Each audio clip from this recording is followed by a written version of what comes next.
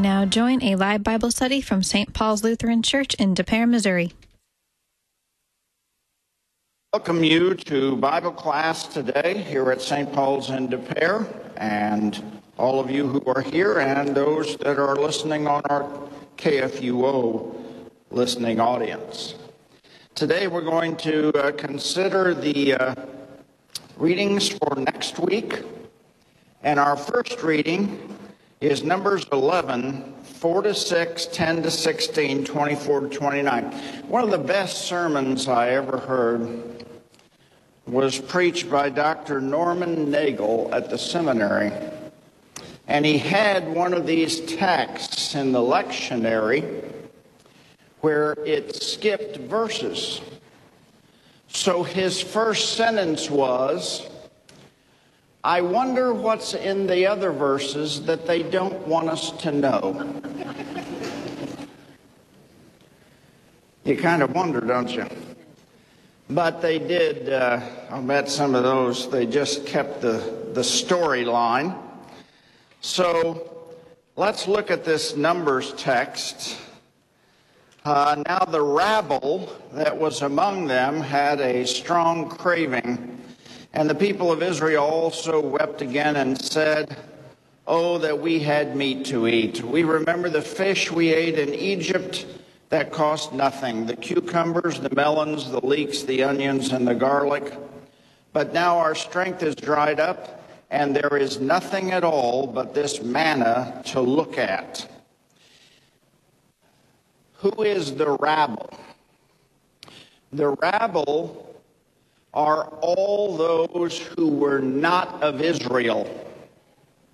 Slaves, servants, those who had left Egypt with the Israelites.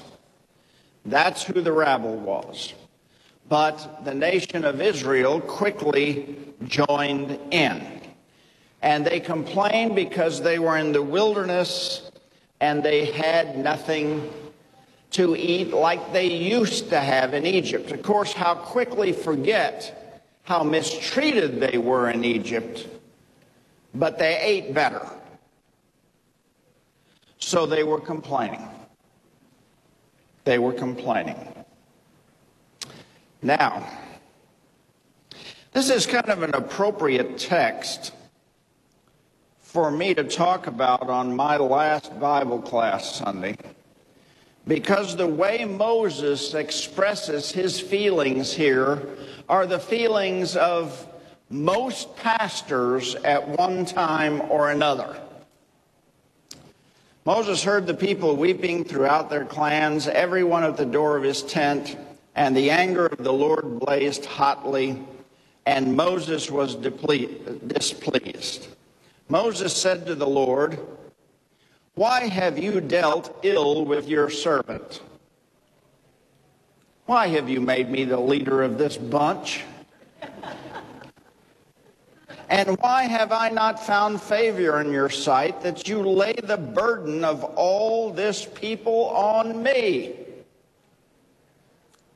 Been there.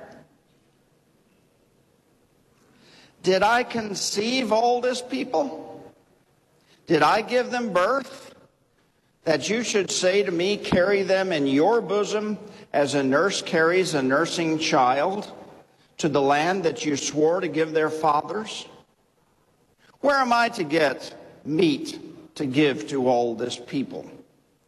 For they weep before me and say, give us meat that we may eat. I am not able to carry all this people alone. The burden is too heavy for me. If you will treat me like this, kill me at once. If I find favor in your sight, that I may not see my wretchedness. He's not the only servant. Elijah wanted God to kill him. Just kill me. Okay? Just kill me.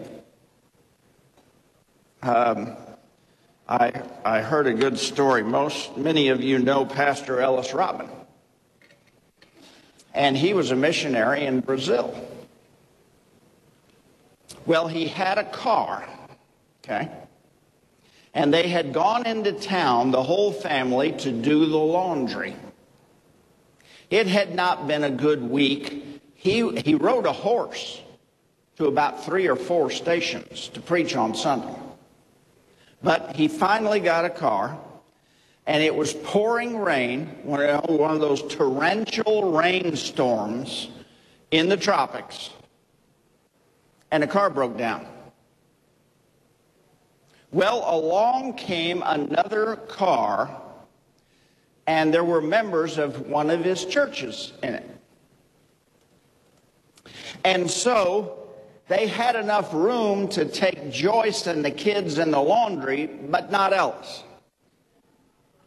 So Ellis had to walk home in the pouring rain, driving rainstorm, and he was wearing his best suit. And you know what he said? God, just kill me. Okay? Get me out of this jungle, just kill me. Everybody's got their moments. Moses had it here, Elijah had it here, just kill me.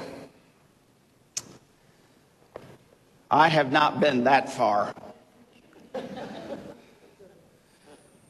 Then the Lord said to Moses, gather for me 70 men of the elders of Israel, whom you know to be the elders of the people and officers over them, and bring them to the tent of meeting, and let them take their stand there with you. So Moses went out and told the people the words of the Lord, and he gathered 70 men, the elders of the people, and placed them around the tent. Then the Lord came down in the cloud and spoke to him, and took some of the Spirit was on him, and put it on the 70 elders. And as soon as the Spirit rested on them, they prophesied, but they did not continue doing it. Okay. Moses had complained, I can't carry the burden of this people by myself. Can't do it. So God gives him 70 elders to assist. 70 elders to assist. And of course, the Lord was leading them through the wilderness in a pillar of cloud. That's what descended on the Ark of the Covenant. That was the presence of God. And he gave these 70 elders the ability to prophesy. Now, it wasn't forever. It was short term, but he was showing the people of Israel, these people are chosen. They are the ones that are supposed to help Moses with the people. In the verses we're not reading and other verses, God does provide meat. You remember quail? Okay, every evening. But that's not included here. Now, what ties this to the gospel lesson is this last paragraph. Now 2 men remained in the camp. One was Eldad and the other named Medad. And the Spirit rested on them. They were evidently part of the 70, but did not come to surround the tent of meeting. They were among those registered. See, they were the 70, but they had not gone out to the tent. And so they prophesied in the camp. And a young man ran and told Moses, Eldad and Medad are prophesying in the camp. And Joshua the son of Nun, the assistant of Moses, from his youth said, my Lord Moses, stop them. But Moses said to him, are you jealous for my sake? Would that all the Lord's people were prophets, that the Lord would put his Spirit on them. All right, so these 2 were considered outliers, and they weren't with the group, and they shouldn't be doing this, and so Moses should stop them. Bring it to a stop. They weren't at the tent of meeting. Moses said he's not going to stop them because why are you jealous of them? Are you jealous?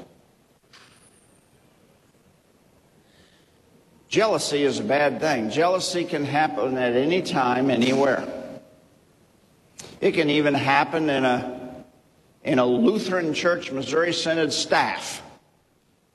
If you've got a staff member that's jealous of the abilities of the other or how much attention another is getting, jealousy can cause problems just about anywhere. I'm sure those of you that were in business all your life are well aware that you could have jealousy among the ranks of those that they thought got special treatment or were better than others.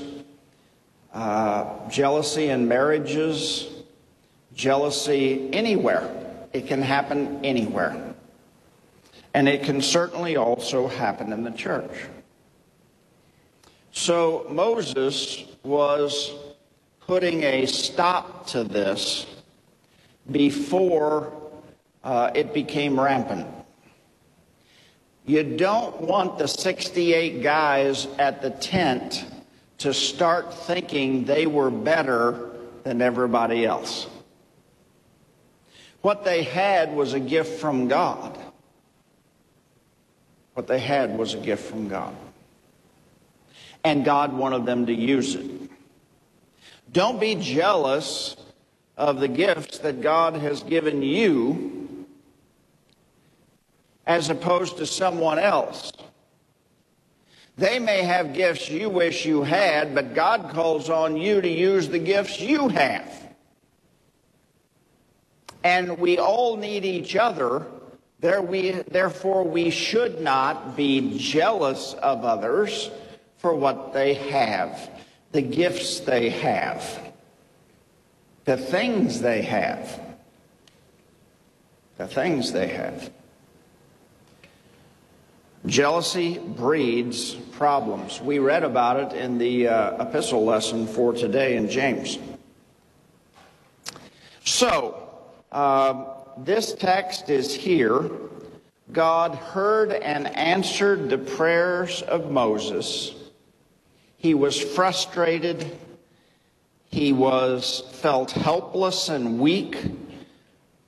He never crossed into rebellion, but he was at his breaking point. God heard his prayer and answered with those to help him, those to assist him in the ministry. And by the way, in the staff at St. Paul's, there is no jealousy, because everybody's got so much work to do they don't have time. Okay? All right. Questions about that lesson? Yes? The what? Yes, and it's like creating jealousy among the disciples. And the vicar preached on that today, very well, by the way. And that's what the disciples in our gospel lesson today were arguing about. Who's the greatest? That's an argument of jealousy. In fact, we think their argument went deeper than that. Their argument may have been this. They knew, they had heard enough, Jesus was going to leave them. He was going to die. He was going to leave them.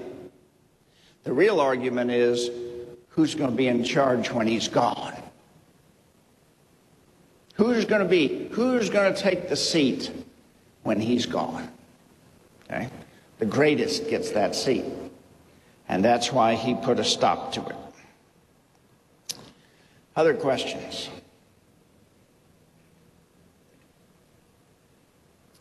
All right, let's look at James.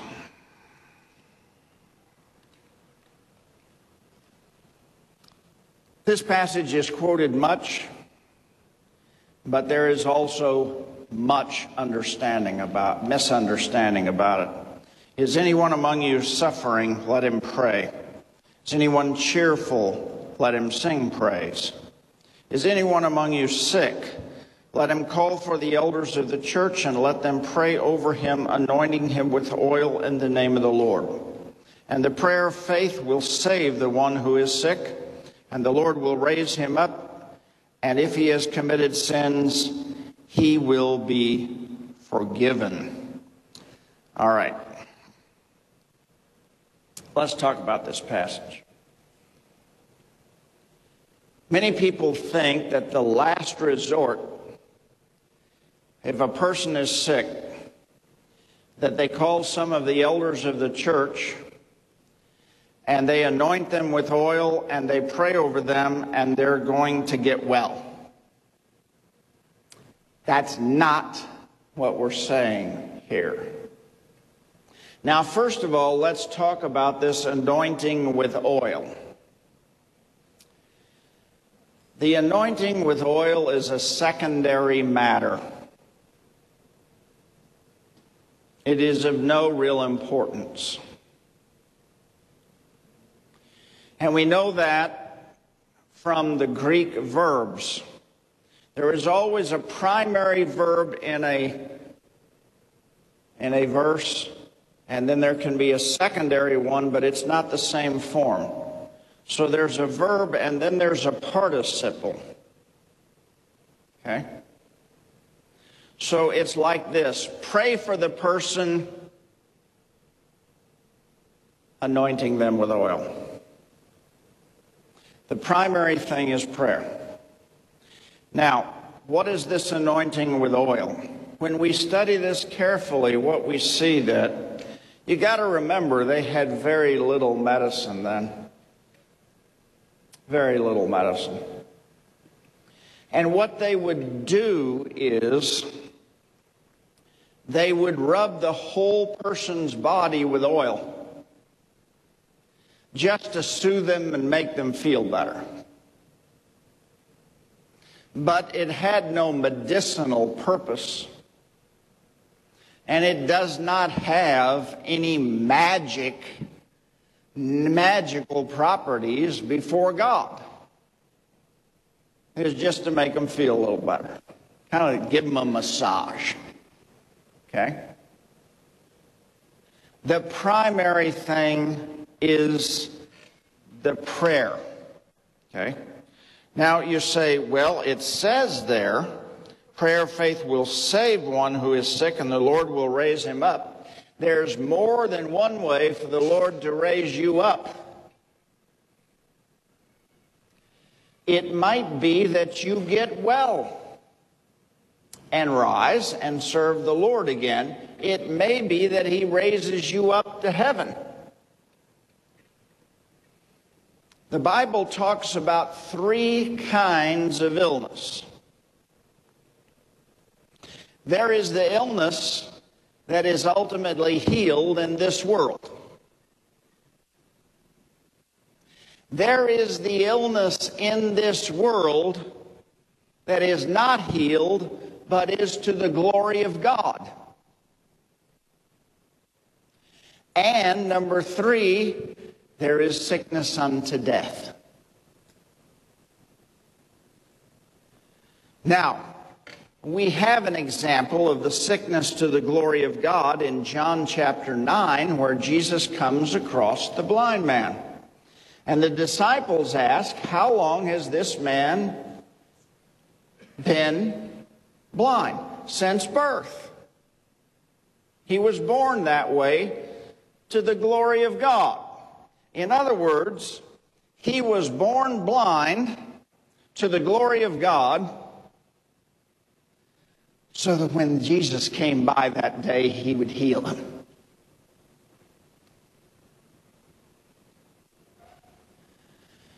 He was born blind to the glory of God. The glory of God would shine through his blindness, and Jesus heals him. And he becomes a testimony to those to Pharisees and Sadducees that just Jesus is the Christ. There is sickness that is not healed in this world. Look at the Apostle Paul. He prayed 3 times for the thorn in the flesh to be taken from him. It was not. What does God say? My strength is made perfect in weakness. Okay? My strength is made perfect in weakness. My grace is sufficient for you. So there are those times there's not going to be healing from illness in this world. And we look to God to use even the illness to his glory. We all know people that have been ill most of their lives, and yet they never complain. They always have a positive attitude. Always got something good to say. Always ready to thank God. So there is that kind of illness. There is illness that is healed. There is illness that is healed through the means God provides. Doctors, medicine, the medical establishment. Then there are miraculous.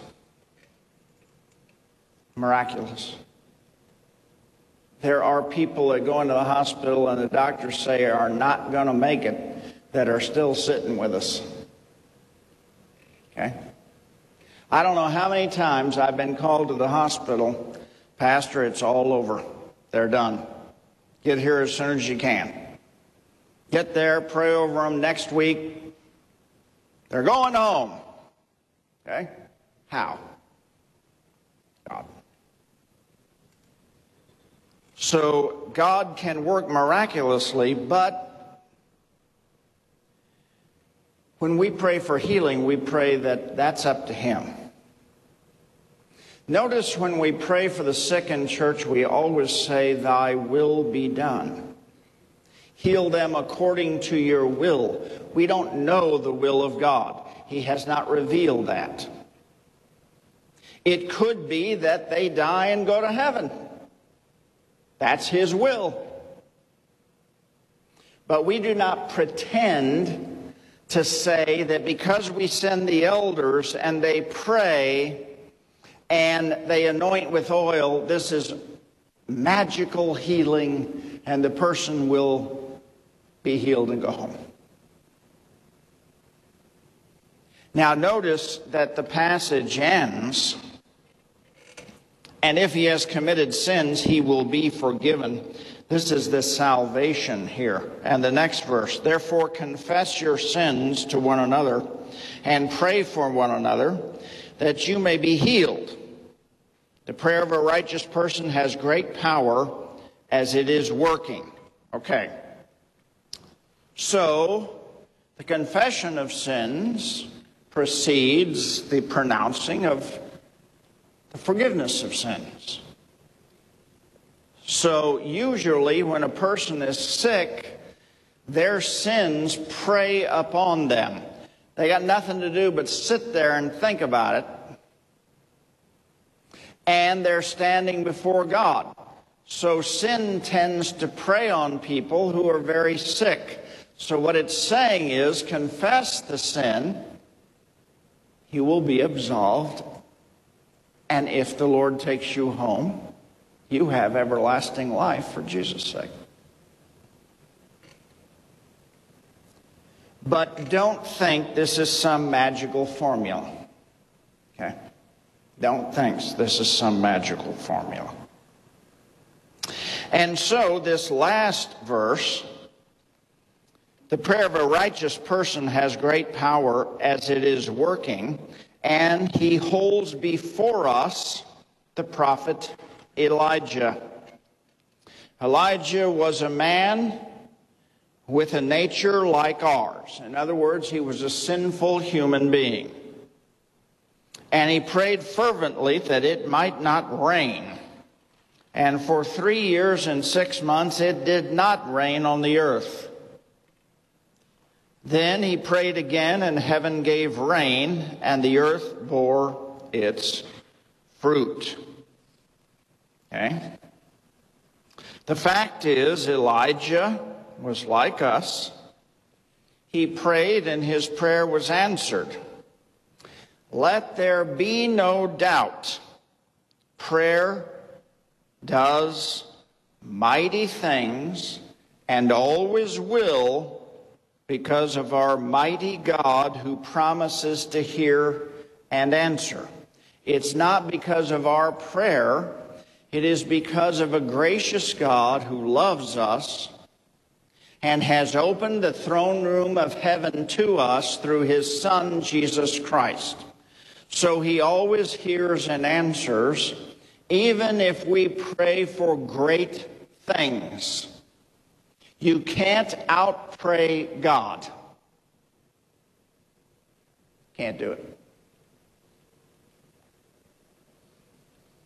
And I'll give you an example, and it's just happened. How many people sitting in this room believed we could raise $7 million for a new school? I didn't. I thought we'd do well to raise 5. But we kept praying, because we knew if we only raised 5, we wouldn't make it. Was not going to happen. We prayed and prayed and prayed. So what happened? 7 million. We break ground today. Prayer doesn't work mighty things. God does. So we ask him. And sometimes he will say yes. And sometimes he will say no. Sometimes he will say no. So, but that doesn't mean to stop praying, and that doesn't mean to be cynical about prayer. Oh, there's no sense in that. He's not going to answer that. He may. He may. It's up to him. It's up to him. Now, we got a couple of more verses here. My brothers, if anyone among you wanders from the truth and someone brings him back, let him know that whoever brings back a sinner from his wandering will save his soul from death and will cover a multitude of sins. And that's the end of the book. It ends right there. It's kind of an abrupt end. But what James was writing about, the problems were that people were forsaking the Christian faith and going back to Judaism and the keeping of the law. That's the one, if anyone among you wanders from the truth, that is, wanders away from the truth of the gospel, and someone brings him back. We all need to be alert to the spiritual feelings or the spiritual failures of each other. We all have them. And we need to be ready as fellow Christians to help others find the way back. Be witnesses, be accountability to others. That's what James is saying. All right, comments about that lesson?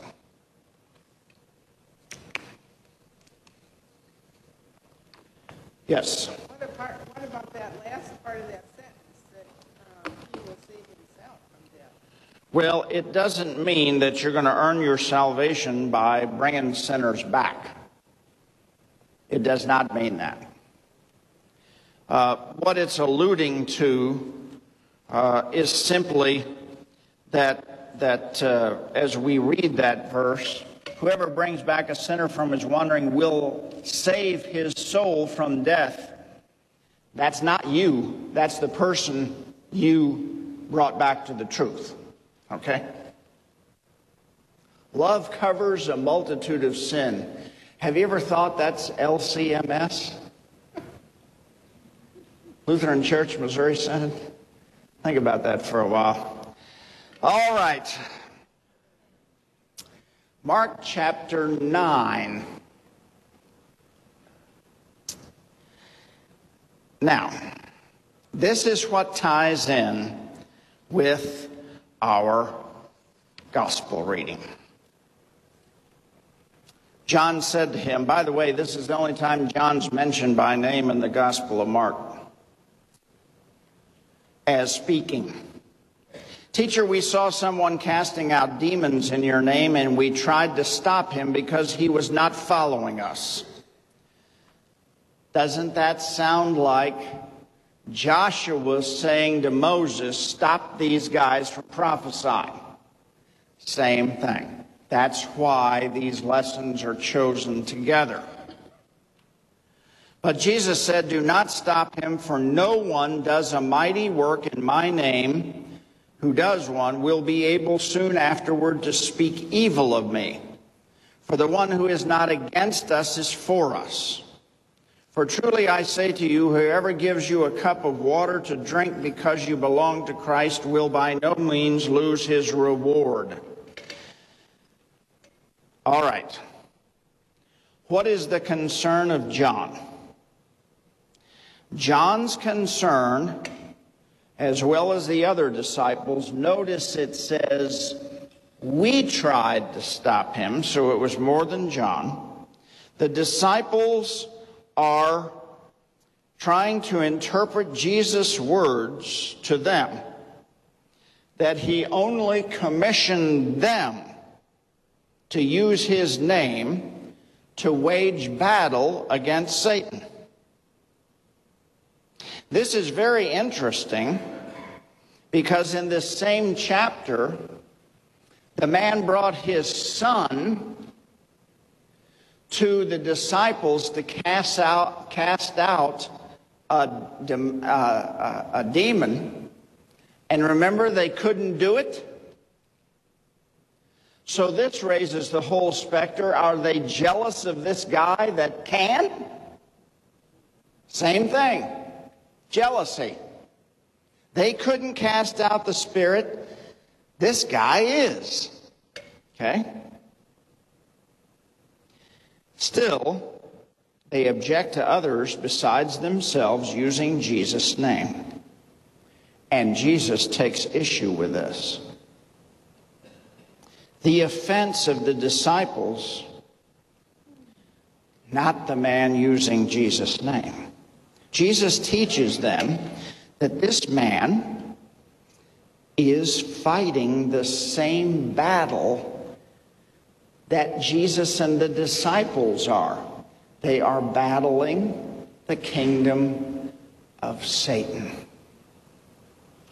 Further, this man, whoever he is doing it in Jesus' name. Therefore, Jesus uses this argument. If he's not against us, he's for us. This man is obviously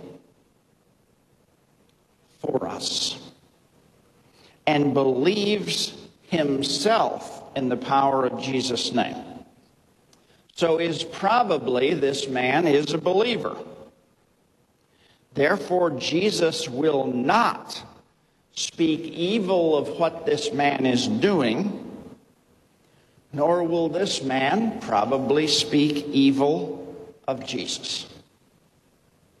So the disciples are to realize they're not the only ones commissioned to do this, and that those who believe in Jesus, using the name of Jesus, can do these things. Application today. You don't have to be a pastor to forgive someone their sins. You don't have to be a pastor to pray at someone's bedside. You don't have to be a pastor to pray with a friend who's having problems. Jesus' name is for all believers. Okay? For all believers. So Jesus puts this to rest. Now, the example that he holds before us, the truth is that when we show love to others, we are showing love to Jesus himself. Himself. There is no distinction as far as God is concerned between a good work that most would consider trivial and others were considered important in the kingdom of God. In the kingdom of God. So, raising $7 million for a new school is no better than giving a cup of cold water to somebody that needs it. Same thing.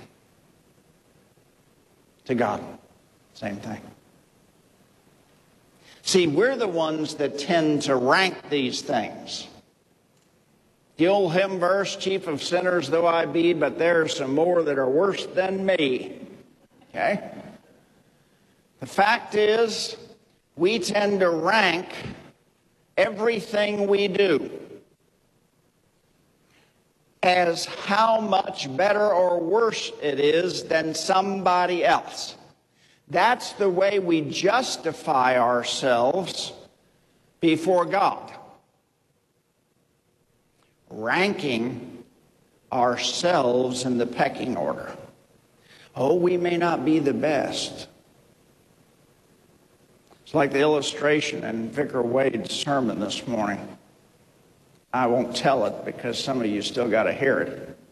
But the fact is, we're always wanting to be the best. And when we're not the best, we got excuses why we're not. And we never want to be the worst. God does not look at things like that. They are all works of love. And they don't gain us anything. They're just simply things we do. I've often told the church staff that we work and we see things happen, we see the Lord's work, but when it comes to the Lord working or seeing our works, the highest work that any staff member at this church does is a teacher at the early childhood center changing somebody's diaper and showing love to a child that's not even their own.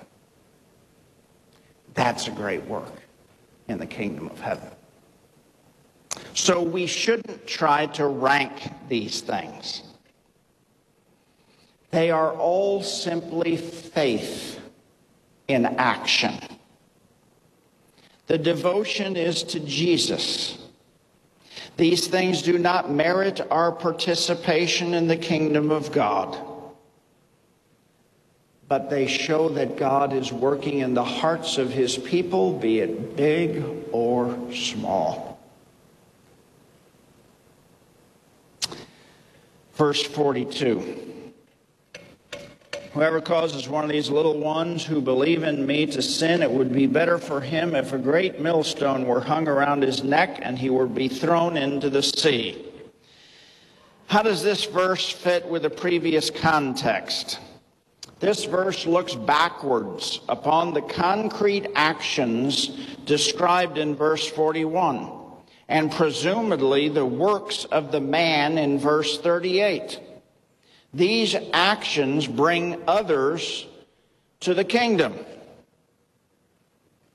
all people are referred to as children, okay, do not prevent anything such as casting out a demon in Jesus' name, or by one of his disciples trivializing giving a drink to a thirsty person.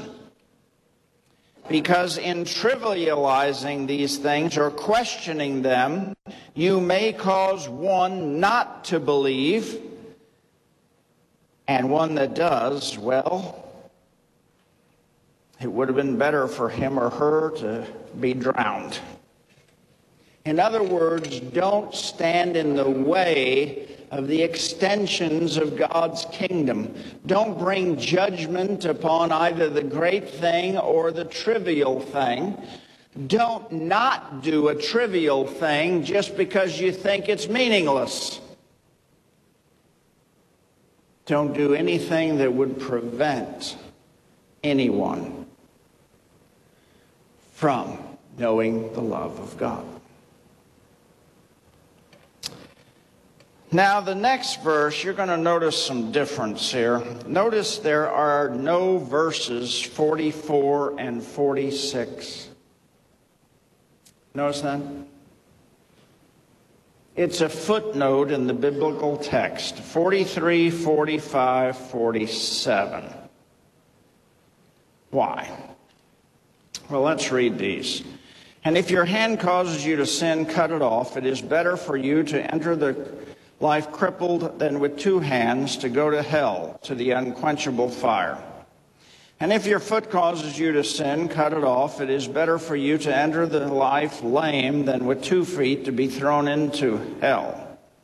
And if your eye causes you to sin, tear it out. It is better for you to enter the kingdom of God with 1 eye than with 2 eyes to be thrown into hell, where their worm does not die and the fire is not quenched. Verse 44 and 46, the verses that are missing, are exactly the same as verse 48, where their worm does not die and the fire is not quenched. So in other words, that verse is repeated after verse 43, that's verse 44, and after verse 45, that's verse 46, and again after 47. Why isn't it there? When you study the Greek text, there is no original source, not just one. There are lots of manuscripts of the Gospel of Mark, or papyri. When you're reading along in one manuscript that is one of the oldest, and then you read a manuscript that's a couple of centuries later, and it's got additions, scribes, there were no Xerox machines, folks. They hand copied these manuscripts. Scribes that copied the manuscripts tended to add words to help understanding. So the rules are, the older the version, it stands, and the shorter the version stands, because they tended to add words. By putting 48 in there 3 times, it really does nothing. So because this is in older manuscripts, they just put it in there once, because it's in the older manuscripts. And they don't repeat it 3 times. All right? That's what's going on here. That's what's going on here.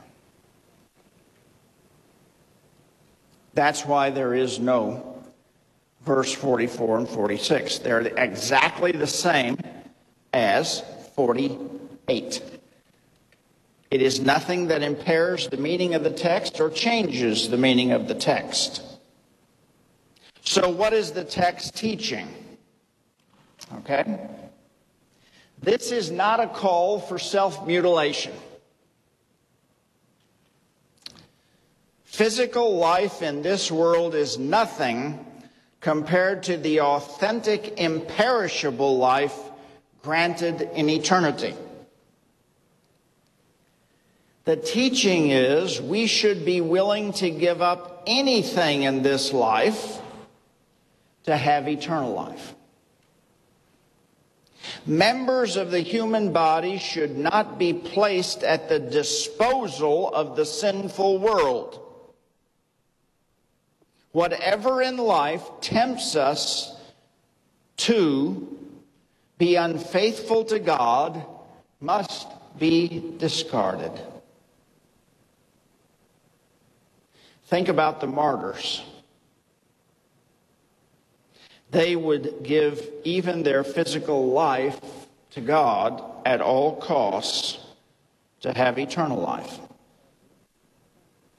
Spiritual ruin, the darkest of terms, is described here. That's where their worm does not die and the fire is not quenched.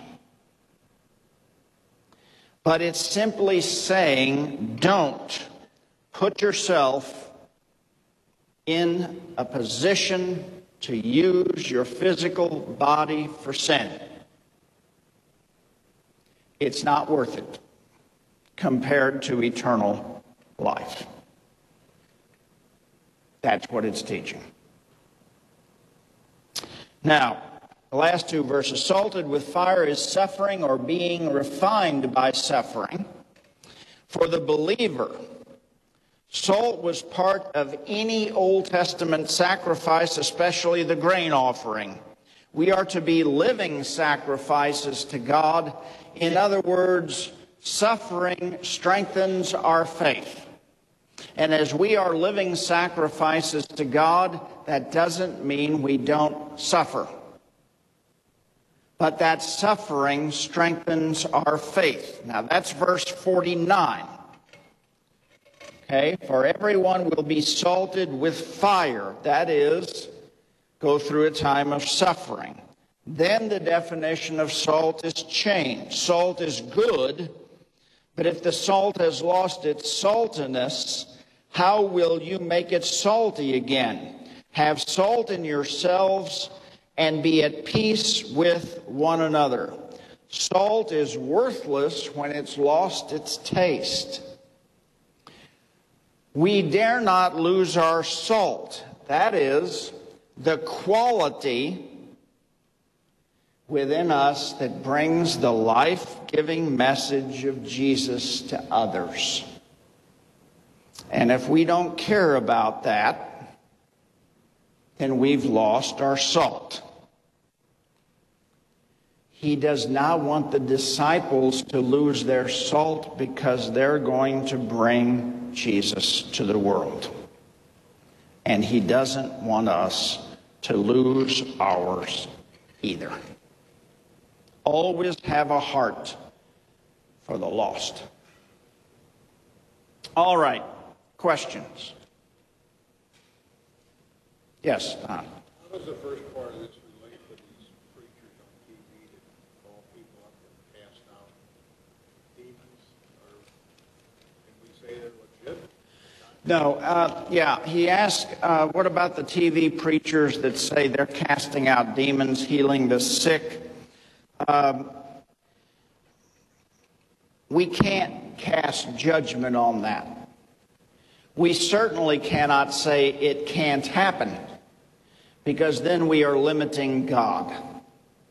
There are certain ones that we question because of other ethics, but we can't say it can't happen. Okay? Can't say it can't happen. Other things? All right, we're going to stop a few minutes early this morning because Mrs. Hohenstein needs to get her puppet show ready. And they need an extra few minutes. So anything else? If not, we'll close. The grace of our Lord Jesus Christ and the love of God and the fellowship of the Holy Spirit be with us all. Amen.